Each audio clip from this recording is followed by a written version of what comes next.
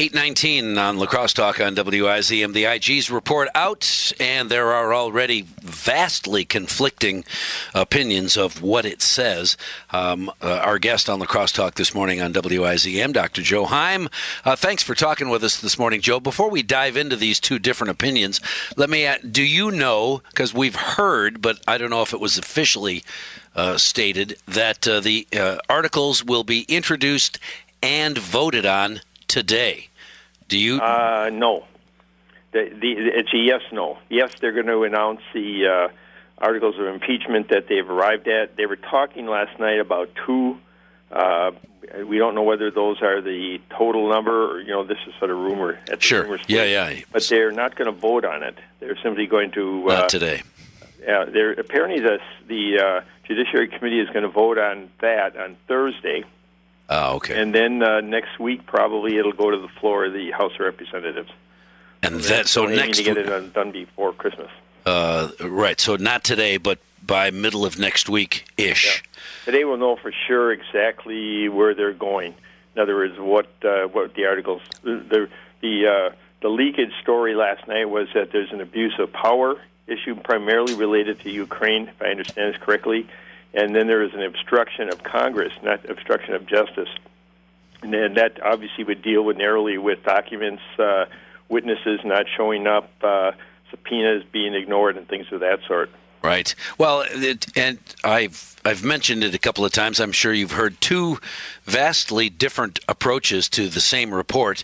One headline, FBI's Trump-Russia probe justified no bias, and the other that outlines 17 times the FBI made mistakes, omitting critical exculpatory facts from their findings, and this report based on fake intelligence, the dossier that everyone has said, including the author, was unverifiable, wouldn't even stand behind his own report, and yet it was used as the main basis for the FISA court to rule in the first place. So there's two levels of discussion here, and I think that people are kind of blurring the two together for their own political purposes.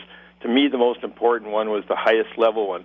The investigation dealt with how this all started, and the finding of this particular document is that there was reasonable reason for the FBI to start the investigation.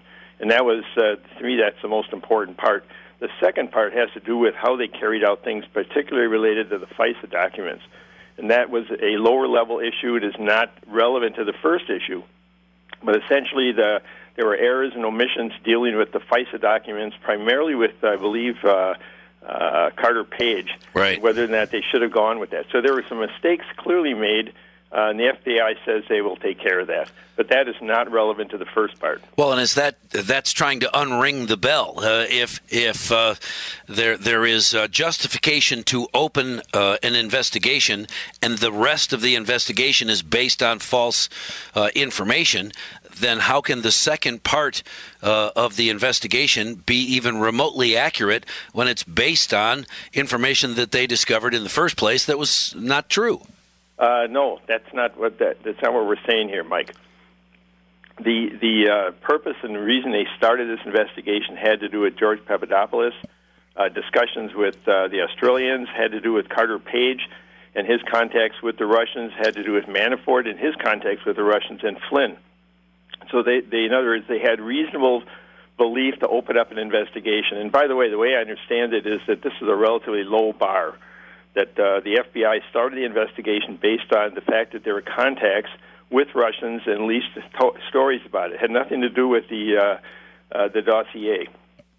The FISA stuff followed later, and essentially that's where there were, call them technical mistakes if you want it, but there were errors and omissions. They might not have gone ahead with the FISA documents if, in fact, the errors, the omissions had not been done. Right, and overlooked, since the FISA information was the authorization or reauthorization was based on incorrect false information that it sounds like everybody or lots and lots of people knew was fake to begin with. So they open an investigation, and it continues And the headlines, as you mentioned at the beginning of our conversation, Republicans and Democrats make the most out of their part of this investigation to try and throw shade on the president. Mike, these things, it was not started based on fake information. Let me repeat that. Not based on fake information. The Steele dossier was not the cause of the start of the investigation by the FBI. That was something that came later, basically. And by the way, the word unverified doesn't necessarily mean it was wrong. By the way, one of the more amazing things about this is that Steele apparently, this is one of the things that you really will laugh about, but Steele apparently was a friend of Ivanka Trump, believe it or not. And they've been friends for years. And apparently Steele, according to his, at least according to this report, actually likes the Trumps and did not, he basically he said he was more friendly to the Trumps than not. So the dossier was not designed, according to him at least, based on an antipathy towards the Trumps.